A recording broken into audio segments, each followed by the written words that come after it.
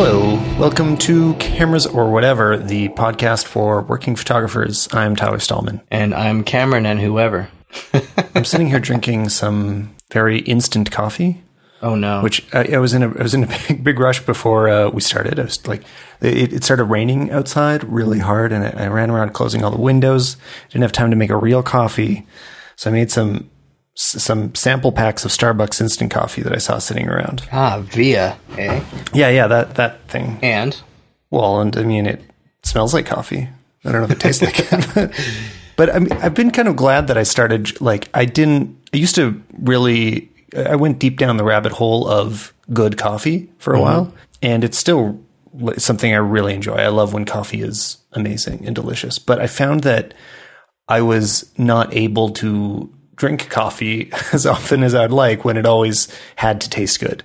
There's drawbacks to being picky about it. So I just decided to kind of dive back into, cost and access. I mean, there's just a lot of time that there's no, good coffee shop. And I don't mean fancy. I just mean like where they put some effort into it and the coffee comes out tasting amazing. And so for context though, you're not always home. So you travel a lot. So that's part of the problem for you. You don't have a routine that you can do. If I could walk to the place by my office every time, make it a little bit easier. But when if I'm in another city, I don't know where I am. It's just way more convenient to be able to enjoy some mediocre coffee. No doubt. Life is just more enjoyable. I think also the same probably applies to wine.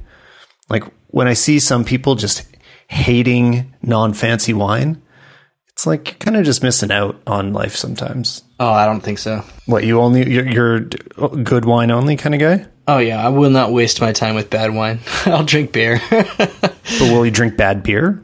Yes. But not a lot of it. Like very rarely. For instance, last week I had some 3.2% PBRs in Utah. That sounds pretty bad. And you know what? In that moment, because it was like 100 degrees, it was great. I loved it in that moment. Well, we all choose our battles. Hipster transition complete. But what's the camera stuff we're going to talk about today? Well, I've been shooting a lot of color infrared film and talking about it.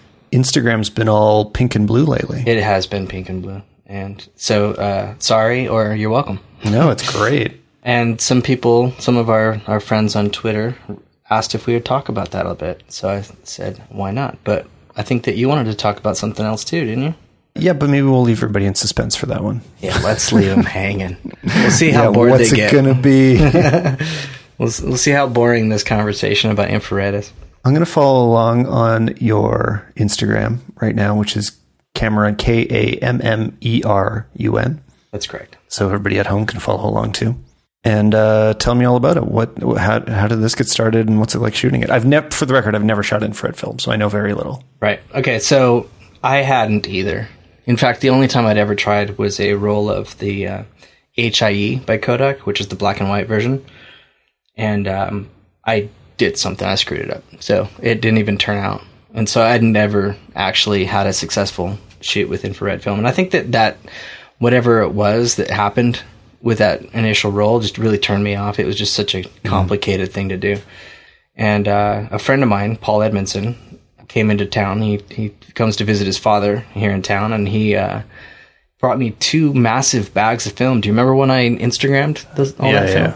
Yeah, and that was like a year ago. And all that film, I've been shooting a lot of it. And when I started digging through it, I was like, okay, wow, there's 20 rolls of EIR, which is the Ektachrome infrared. And at first I was kind of like, what even is this? The canister doesn't tell you what it is. All it says on the top is load and unload in complete and total darkness. Like more so than usual darkness? Yeah. I mean, it said it on the canister, So I was like, okay, that's intimidating. So it took me a little while to get up the nerve, because I was like, well, I looked around a little bit. I looked on like Flickr and stuff, and I, to be honest with you, I was not really all that excited about it. Wasn't that impressed. So I wasn't really too game. And then, I thought about doing a portrait series, and then I looked up portraits on infrared. Oh, I'm going to do that. I've never done that. What does it look like? Well, for Caucasians, it's real bad, because everybody turns like this really nasty, like jaundicey yellow. And it's really not flattering. It's pretty horrible. And then of course there's some other ones, like for African American or African people, it's amazing. For black skin, it just looks so interesting. It can depending on their skin tone, it can still have a little bit of a yellow tint, but it can look a lot more interesting. And hold on, I'm looking for a name. Who is this guy? Richard Moose. Okay. Or no, Moss. It's either Mossy or Moss. And I'll share the link with you, but I had seen this recently, and then somebody shared it in our Stocksy forums, while talking about my new series. And of course, this work is completely different from mine, but you can see how wonderful it looks on black complexions. Whereas, like with Caucasians, it's not lovely. So, what's the trick? How do you get it to do what you want it to do and enjoy shooting with it? So, the first thing is that don't not heed the message on the canister. If you come across this film, which is not even really that likely because it's been discontinued since 2007, so it's not easy to find, and it's really expensive if you do. Is basically all of it expired then? Yeah, everything. I just found this Richard Moss stuff, and it is amazing. Yeah, it's stunning. And so there's Film Photography Project. They actually started re-rolling Kodak Aerochrome. But that stuff is what Richard Moss used. And you can buy some of that. And it's at $22 a roll or something like that. So that's probably what I'm going to move to if I continue down this journey when my film is Looking up. at this stuff, I mean, his work, a lot of it seems to be sort of war journalism of some kind. And it would take guts to use infrared to shoot this stuff. I mean, to feel like you're going to really capture what you expect when you're shooting portraits of people. Absolutely. In such specific situations. I mean, I wonder if he was shooting both infrared and color almost as backup, or if you just felt confident walking in. Right, yeah. Honestly, I would love to know, now that I've seen that, what happened there.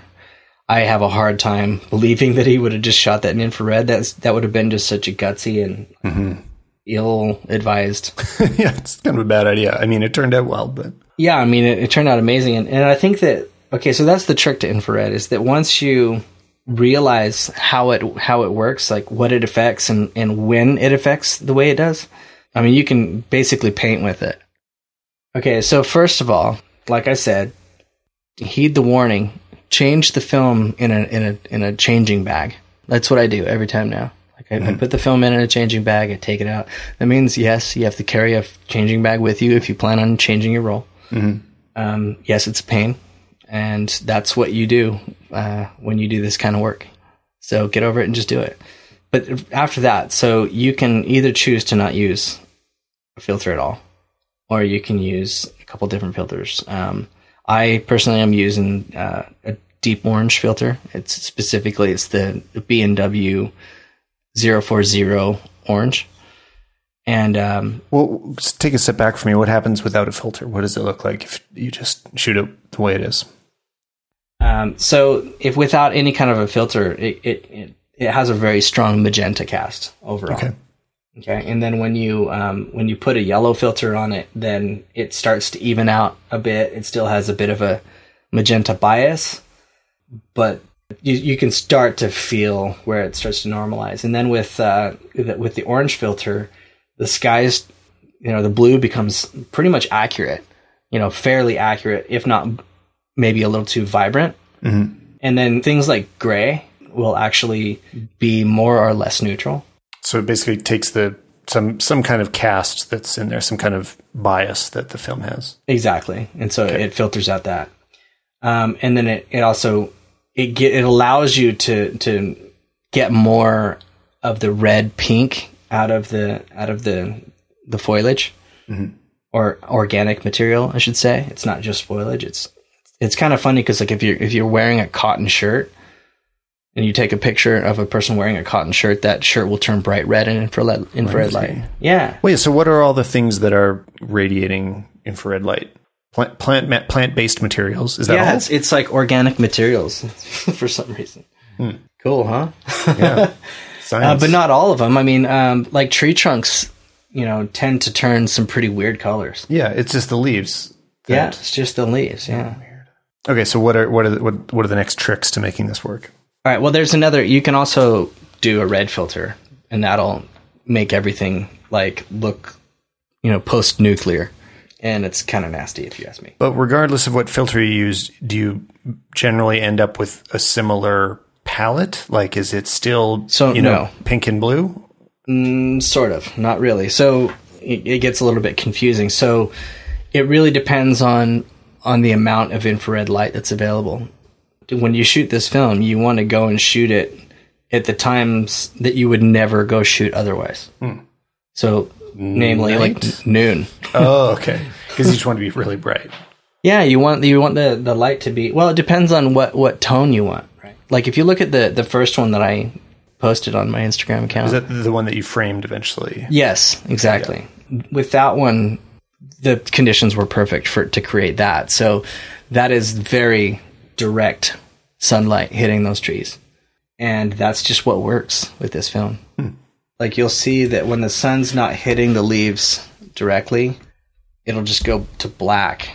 Where a lot of times when you shoot a situation like this in a digital situation, like you'd still see the green in the dark shadows. So that is actually an interesting tool.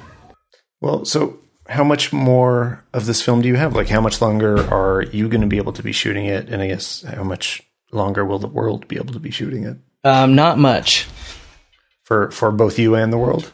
Both, yeah. So I guess it depends, right? I mean, that's why I wanted to talk about it. Because I want people to start talking about it if they like it. And maybe somebody can come up with a new one. That sounds impossible. So in any case, so I have 11 rolls, which, for this film is a lot. Yeah. And you can just do regular positive processing for this, like... Yeah, it's the same as slide film. Actually, you know what the thing though is, I know that at least with the Aerochrome, which is what the Film Photography Project is using, I believe that they recommend that you can. Well, they don't recommend, but they say that you can either do C41 or E6, whichever you want. Oh, okay. But are you going to use all of the film that you have now, or are you going to stretch it out for 10 more years? I'll probably get through it in the next year or two. It just depends. I mean, I think that, during the winter, it's not going to be very exciting. I'm not going to really want to pull it out. I mean, maybe I'll get crazy and try something out, but I can't imagine it, right now it just seems like it's great for foliage, and where I live, that is what we have. Yeah. This time of year, it's oppressive. There's so much green around that I'm you just need throw a little pink in there. Yeah. And it makes everything so much happier. All right. Well, my topic suggestion today was much more general, and it's something that we've touched on before that we do slightly differently, and it's how many photos is enough photos for every circumstance, for whatever it is you're shooting. How many does it take to get the right one? And obviously, this is the kind of question that you'll get a different answer from every photographer, and every photographer will have different answers for the different circumstances they're shooting in. But I thought we'd explore a little bit of our personal experiences and preferences with this, and how we make the decisions about how many photos does it take to get one good photo.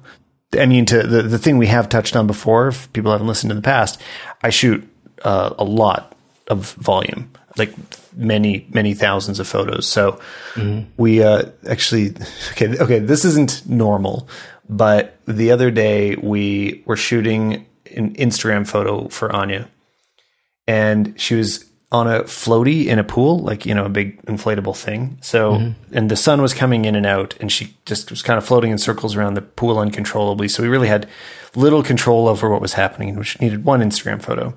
And we kept shooting and shooting and shooting on rapid fire on the little Canon G7X. And at the end, I looked at the memory card, and we'd shot 4,500 photos. Oh, for one Instagram. I mean, they were all effectively the same photo, but we'd just been sitting there with me holding the button. I just kind of kept pushing her out to the middle of the pool, holding the button down, and then was this the swan floating? Yeah. Okay. By the way, just in case anybody's curious, Anya Bonieka is Tyler's lovely wife. Yeah, that's right. So yeah, that's who he's talking about. Exactly. And yeah, so okay, that's not normal, but it was shocking, and maybe why I thought about talking about this. And fortunately seems like a pretty good reason. Yeah. Fortunately for me, she does the editing, as in the selecting of the photos, especially when it was her decision to shoot so many in the first place. So yeah, she spends that time, which that's the big cost to shooting volume. Is there is always a time cost on the other end. That's right. That even if you're not carefully looking at every single photo, you can't do it as quickly. Well, you could. I mean, you could just glance over it all. And I've done this before when I have a lot of volume and the final photo isn't very important. Like, I don't need to find the best one. I'll just scan through the thumbnails and be like, okay, nobody's blinking here. There's smiles. Great. Let's choose this. Yeah. But if it matters, if the photo is important in any way, you have to take a close look at them. Yes. And yeah, and then the other takes forever. Oh my God, it really does. And the other cost can be hard drive space, especially in that there's a lot of shoots that just don't get used ever. So they go unsorted. And so our more normal numbers for when we're shooting stuff for her blog, let's say, that will usually have about 15 published photos in it by the end, and we'll shoot about 1,500 is pretty normal. So it's about 100 to 1. And when a shoot goes unsorted, that means there's one day with 1,500 photos or more just sitting on the hard drive, kind of forever. And I mean, so that represents, what would otherwise be like a few weeks worth of photos. We don't keep that, right? We trim that down. You could probably license a lot of that stuff. Well, yeah, I mean, we'd still only want to license the good ones though. Like by the end, we only try to keep, maybe like we keep 40 or 50 and we use 15. We can just kind of keep a few around as like if we ever wanted to go back and have another option. But we really try to trim it down. So that makes up a huge chunk of hard drive, just photo shoots that are not going to be dealt with. So it's like the least important shoots and the most expensive hard drive space shoots. And I don't know. That's just another cost of it. Yeah, I don't think I have a lot of those. I think I have some of those with film. That are, 1,500? No, just in terms of photos that probably won't end up getting used or, whatever. Oh, okay. I shot them. Maybe I get like a shot or two per roll that I actually do anything with. Yeah, I have a lot of stuff just sitting around. It's hard. It's hard to get to it all, especially with so much volume. Yeah, I mean, and it becomes like a task that you're somewhat unwilling to step into. Yeah, well, going back to something that's a year old as opposed to dealing with the shoot that you just did last week, But what about you? What do you feel like? And also, I'll talk about some other circumstances. That is, the most stuff we shoot is for the blog. Obviously, it's different for weddings or whatever. But what about you? So for me, I tend to shoot. There's like 4 things I shoot. I shoot events. I do advertising or commercial work, I should say, and then I also do stock, and then I do personal. So for event shooting, because you're always looking for that moment that means a little bit extra to your client, that's when I shoot like mad. I'll set up my camera to go on to continuous, if not continuous high speed. Yeah. Just depending on what I'm shooting. For instance, the last thing I shot, it was actually the second to last. I shot a lot this weekend. So I shot a theater production. And it was a pretty big deal for all these because it was for a bunch of kids, and there was like a couple hundred kids involved in this. And like the client's like, we need as many smiling faces for each one of these kids as you can possibly pull off. Yeah. So when you think about this in a situation like a theater, it's dark. You're limited to where you can move around, and you have to use a telephoto lens. Or at least I did in this situation. Most of the time, that's what happens. Depending where you are, yeah. Yeah, so I usually use a 70 to 200. And most of the time, the ISO is, like, if you're lucky and the stage is fairly bright, you can get as low as ISO 400, but that's pretty rare. And for this one, like, everything was between 1250 and 2000. Mm-hmm. But, you really have to keep the shutter speeds fairly high because not only are you shooting with a telephoto, but they're also moving around pretty quickly, and they're kids, so they're unpredictable. So in that occasion, I'm not at all concerned with the number. I'm concerned with getting as many sharp photos of kids smiling as possible, because that's what I've been paid to do. That's actually a pretty perfect example of when you you have no idea what the moment is. You can watch all you want and like try to look for the right moment, but you're going to get it wrong. Yeah. And the other thing is that like, it's kind of a lot of pressure, right? The client says, we need this, and this is what we want. And then you say, when you say, okay, you might not really understand how many people are involved, right? And none of them in the moment are concerned about your photo. Oh, no. None of them are trying to coordinate between each other to all smile at the same time. No, you don't even exist in that moment. So while you're doing that, while you're dealing with the pressure of like, oh, I need to get a picture of every single kid with a smile on their face, some of those kids aren't going to smile. Mm-hmm. It's just, that's one factor. But the other thing is when you're in that moment and you're sweaty and you're under fire and stress and you're shooting really fast, if you don't occasionally make sure that you're getting the exposures right, then you're going to end up with bursts of photos that are all like brutally overexposed or underexposed. Oh, have I ever done that? So, you have to really evaluate the situation as you go and get it right as quickly as possible and figure out, am I going to have to spot meter this? Am I going to have to, center meter this or matrix? Or do you go manual? Do you need to switch back and forth between manual and some form of automatic throughout? Yeah, how often are the lights changing? Yeah. And usually in theater, it's constantly. So you have to be fast. You have to be on your toes and confident. Well, and even in runway scenarios where the lights are static, so they just turn the lights on and they leave them on, a lot of, except for the highest end shows, the light is not even across the runway. So as people walk towards you, they're falling in and out of light. So if you want, as you do this rapid fire thing, they're going way under and then way overexposed. Yeah. So trying to find, basically you have to lock it into manual and find something that's in between where you can recover an overexposed image or an underexposed image. Yeah. And, hope for the best. And this is also an occasion where the back button focus is in constant use. Why is that? Why do you use it in that case so much? I mean, I actually don't use it at all. So, well, for one, in a situation like this, I'm spot metering because, like with this show, there was a lot of spotlights, and so the background is super dark. So you can't do like a matrix or a center metering because it's just not. You might get a couple of them right. I'll tell you how I deal with that, which is totally the opposite. So it's interesting for me to hear that you do it that way. I never switch to spot metering. Almost never ever. If I'm on an automatic mode, I basically just ride exposure compensation and like take a sample photo and I leave it in matrix and ride up and down. If it's like, oh, well, the matrix reading is way too bright or way too dark, I then over or underexpose to compensate for it. So, yeah. And, just to fulfill what the rest of what I'm doing, I almost always in these situations shoot an aperture priority. And then use the exposure compensation as well to deal with stuff. And I can manage that really quickly. And I mean, you have to get to the point where you're not thinking about it. Like it's just an automatic impulse, which that's a challenge in and of itself. You have to do it a lot to get to that point where the challenge of it is just shooting all the time.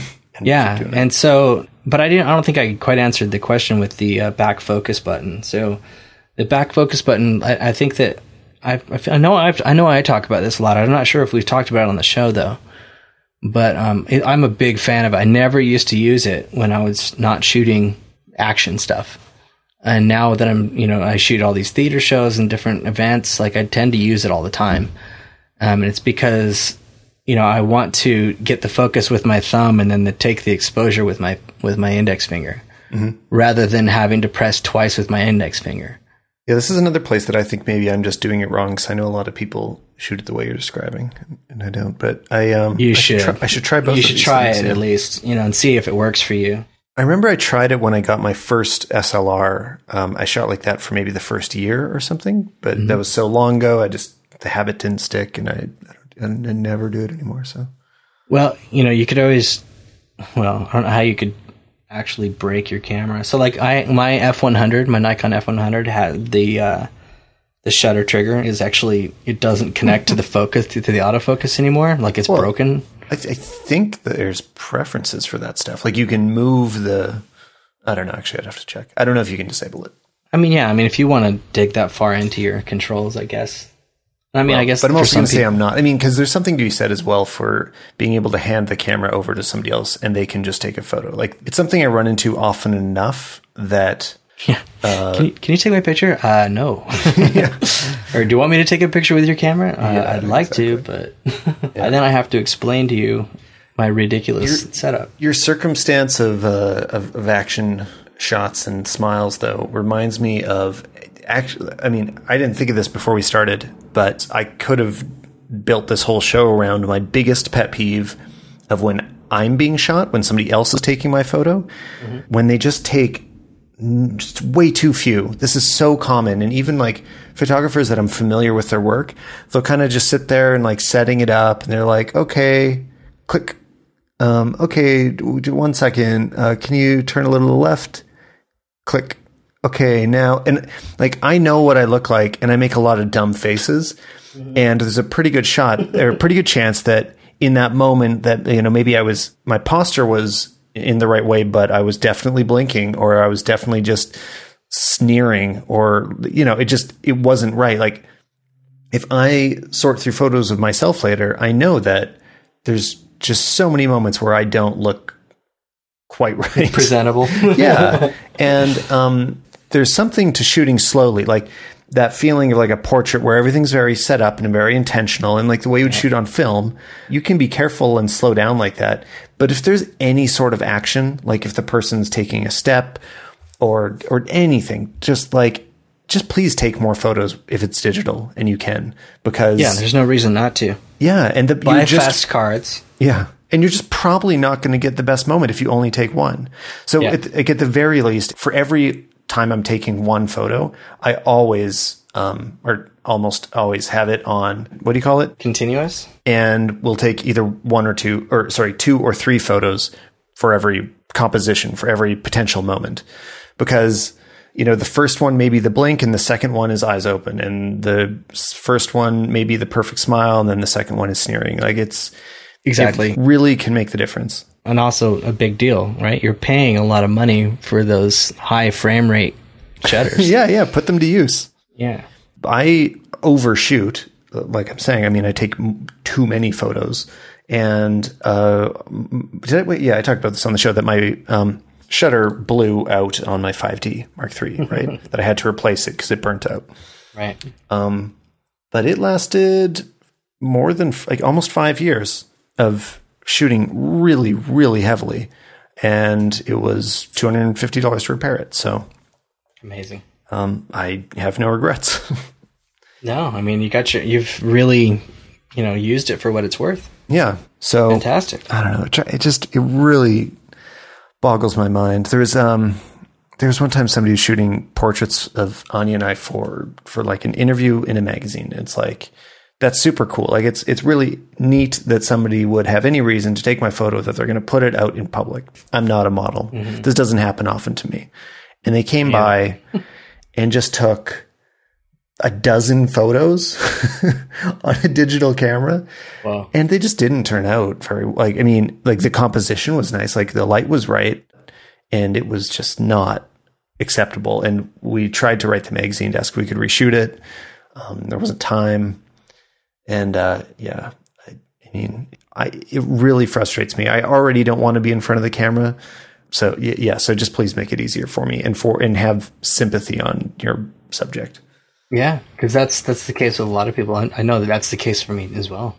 I can't hold it. Yeah. I don't know when I'm when I'm smizing and when I'm not. Like, I think I know, but I'm usually wrong. And also I think that this might be just my own paranoia because I'm like you and I hate my photo being taken, but I always feel like in that moment when they're taking that one or two photos, like I'm always expecting myself to do the wrong thing. Right.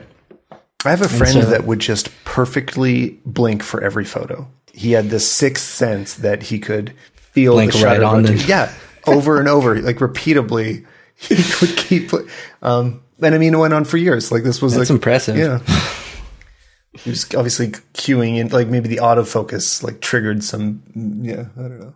I mean, that's like a very narrow fraction of a second. Yeah. It's like how in the hell? But I can kind of relate. I mean, I feel like when I sense the photo's about to happen, that's when I'm probably going to do the stupidest thing with my face. That's awesome. So, yeah, please, everybody, you don't have to take millions of photos, but just take a couple. Or especially when somebody hands a camera to you that's like a stranger in front of a national monument. It's like, you can take a photo of us. Please take 5 or 10 photos. Just, even if they aren't expecting it, they will thank you, because there's a pretty good chance the first one sucks. Yeah, and photographers, like this is also like, if you're shooting advance and you do post portraits, don't just shoot one and say, okay, cool. Mm-hmm. Shoot like at least 2, if not 3 or 4. And because there's a lot of occasions where you're going to get a blink. And, if you have 4 or 5 or 6 or 7, 8 people, you have to make sure that you have a couple for them to choose from. Absolutely. Or that everybody's eyes are open. Even shooting on film. Like, I haven't done many events. I don't shoot film for jobs often at all. But when we were shooting one wedding where it was a mix, it was film and digital, but there was quite a bit of film. All of the key shots have at least 2 or 3 frames. There's no way I'm going to take like the photo of the groom and bride with their parents and only hope that one image, nobody blinked or blew it. Absolutely. And also you're in focus and everything. Yeah, exactly. So yeah, I mean, every time it's like, even though I'm slowing down and I need to be careful with the shot, because I know I'm not going to take very many, I focus, kind of look at everybody and hope that they're prepared, press the button. Then I refocus, double check my exposure, make sure I go through the whole process again and take a fresh photo that is different, and that I hopefully canceled out any of the stupid mistakes I made on the first one, or any, stupid faces that the subject was making. Right. So especially if it's for a client, if it's just for fun and it's on film, you don't have to worry so much, but somebody's paying you for this. Please take 2 photos. Protect your reputation. Yeah. But when you shoot film, how much do you shoot per image? Do you, like, if it's a landscape, do you take 2 photos? I usually do take at least 2. I don't think I could say that I really bracket. Like, I don't think that would be a fair assessment. Mm-hmm. I think I recommend it for sure. Like, I'm not anti-bracket. I think it's a really good idea, but I think that I most of the time feel pretty confident in my metering, and just go really slow, mm-hmm. And frame it as well as I can, and make sure that the shutter speed is going to capture it sharp, and kind of hold my breath through the whole thing. And so I don't tend to get too snap happy with film. It's actually, that's the moment where, I think I've talked about that a lot. It was where that's when I want to slow down and really mm-hmm. take my time with it. And there's a kind of, zen, I guess, that goes with that, if you can tolerate that. Yeah. Yeah, no, it's definitely nice sometimes. Especially like if I'm shooting my Mamiya 7, like I go real slow with that thing. I try to be very deliberate, and even still, like, I only get, 1 or 2 shots per roll that I like. It's just hard, Yeah. Like, it's just a completely different thing. So, but, I wanted to also touch on when we shoot food for stock, how much do I shoot then? Because depending on how many setups that we have, I try to get the I guess the full coverage shots, like the tighter shots, the wider shots. Mm-hmm. And then, whatever steps are being taken, so in some shoots, I might only take, 80 or 100 shots, but that's probably the lowest that would ever be. And this is for something that's static too, right? Like totally static. Well, mostly static. I mean, there might be some where like there's a hand moving or something, doing something. But how many do you take per photo, like per composition? Usually just 1 or 2. Okay. But it just really depends. Like, if I'll go sort of deliberately at that point too, because I know that if I don't get the shots that I want, then I'm wasting my time. Mm-hmm. And if the subject is really good, then I'm super deliberate about how I'm framing it, right? And I'm checking every photo to make sure before I move on. And so, I usually feel like I'm getting the photo I want and not just shooting extra arbitrarily, but not quite to the same degree as I do with film. so when I do a client shoot, and I'm working with people again, but it's like, maybe like a lifestyle shoot or something like that, thousands. Yeah. But the danger in that, which I think is important to say, is the danger when you're doing that is that when you go through and edit those photos out to send to your client, do not send them all of those photos. No, I mean, it's a policy for us that we are only sending photos that we would feel comfortable publishing. Like every photo that they're going to look at needs to be good enough to be the final photo. Because if you have one in there that you think is the mediocre garbage, like it's just filler so they know that you had coverage, that's the one they're going to pick. So make sure that you feel confident about everything that you're submitting. That's the worst too, is when when you get a published photo and it's like you think it's the worst one. Yeah, the one you wished they hadn't picked. Yeah, that's the worst. I was going to say, though, that on the side of shooting film, since, like I said, I've never done a lot of film for clients, but when I see people doing this in behind the scenes footage or movies on, like, say, fashion shoots, they're never conservative about their film.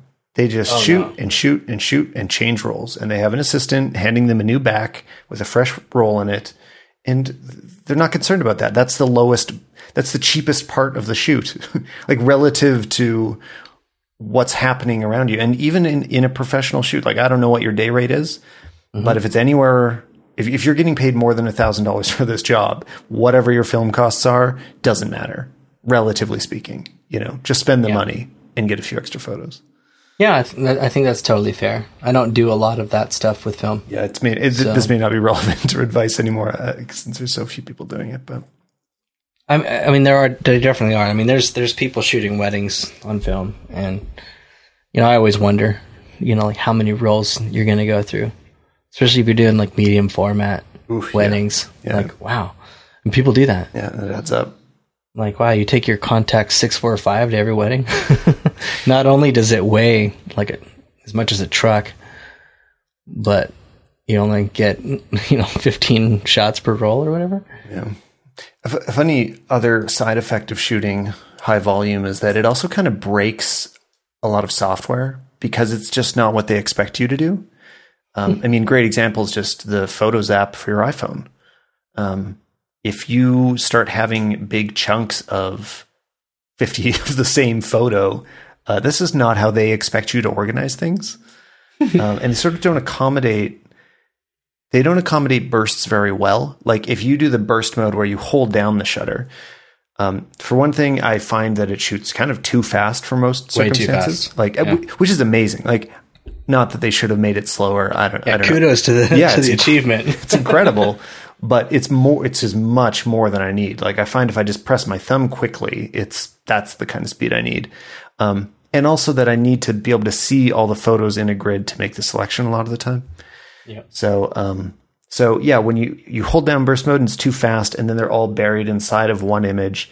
And if you press your thumb over and over, then you just have this massive grid, and you have to remember to sort through them. Or again, you have these big blocks of the same photo over and over, taking up memory on your iPhone. And I just wish a software developer over there, or that software developers in general also had this problem so that they would build more features specifically for me. Yeah. Okay. Software developers build more stuff specifically for Tyler. Yeah. And hit me up on Twitter once you do so. And then we'll talk about it. Exactly. Let's move on to stuff we're into this week. Do you have anything? Why don't you start it off? Oh yeah, I wrote them down at the beginning of the show this week because last week I couldn't remember. Let's see. Okay. Oh, wait. I had two and I only wrote one thing down. I didn't even write it all down. Oh, I'm so bad at this. Come on. Okay. Well, the one thing, this is totally targeted for you. This is a Cameron Whitman recommendation. Awesome. I don't know how much you read or what you like to read at all. Sure. But I recently read Song Machine by John Seabrook. Okay. And this is maybe it's the anti-Cameron recommendation, because it's all about the writing process of the biggest pop songs. And I know you love pop music more than anything. And what I liked about it is that it starts to go into interviewing and talking to the songwriters behind the biggest hits of the last 20 years. And I found that it humanizes the process a lot. So I think your perspective and, my perspective as well, but maybe to a lesser extent, is that like manufactured music is frustratingly not the same as, I don't know, like more authentic artist driven music, right? That feels like it's more personal. It means more because there's more intention behind it, as opposed to when there's just like an anonymous factory pumping out hits. Yeah. Formulaic hits. Yeah. And I really enjoyed hearing the perspective of the group of people that are pumping out these hits, but hearing them talk about it, you're like, that would actually be a really fun job. Like the one anecdote I really liked is he's talking about, which writer, Max something that did a lot of the Backstreet Boys stuff. And he wrote, right. He was sitting there listening to Maps by the Yeah Yeah Yeahs, which is, an indie song that became a mainstream hit. And he was talking about how frustrated he was listening to the song because it has all these really great melodies and good hooks in it, and it builds up, and there's this sense of building. A lot of the song is like moving upwards and like getting forward momentum. And just when it's supposed to climax, it doesn't. It falls back down. And it's totally true with the song. Like I like that song too, but it does have this like falling problem of that it never delivers on the buildup. And so he was just sitting around and started writing what he wanted as his ideal chorus to that song. And that became Kelly Clarkson's big hit, Since You've Been Gone. So now if you listen to those songs one after the other, the Since You've Been Gone chorus is like the chorus to Maps. And I don't know, I really like that. He's like, this is what I see as being broken about this song. I'm going to fix it and write my own song. And I don't know, like it might only frustrate you more to hear the stories behind a lot of these, but I thought it was really entertaining at the very least. Not really. I like it when things are dissected like that. Mm-hmm. It gives you a clearer understanding, and maybe it even gives you a better appreciation for it. Yeah, especially the good stuff. I mean, I hope you can acknowledge that there have been really great pop songs in the last while, even if they come from a huge machine sometimes. I mean, like Since You've Been Gone, for me, I've always thought that's a pretty perfect pop song. I think it's great. I think most of Taylor Swift stuff is pretty great songwriting. Like I don't put it on repeat, but I think it's good pop. Yeah, I mean, I appreciate a good song just as much as anybody. Yeah. But I tend to like the things I don't like about that kind of pop music is not so much the songwriting as it is the performance. Right.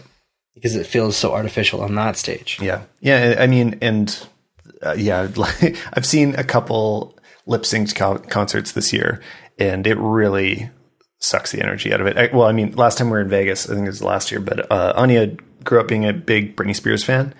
Mm-hmm. So we went to go see Britney Spears in Vegas, and it was so boring. Not just because I don't like Britney Spears, but because it was all lip synced, and she is so sleepy, and feels pre-retired, and there really is. There's no energy behind it, and she does not care about what's happening.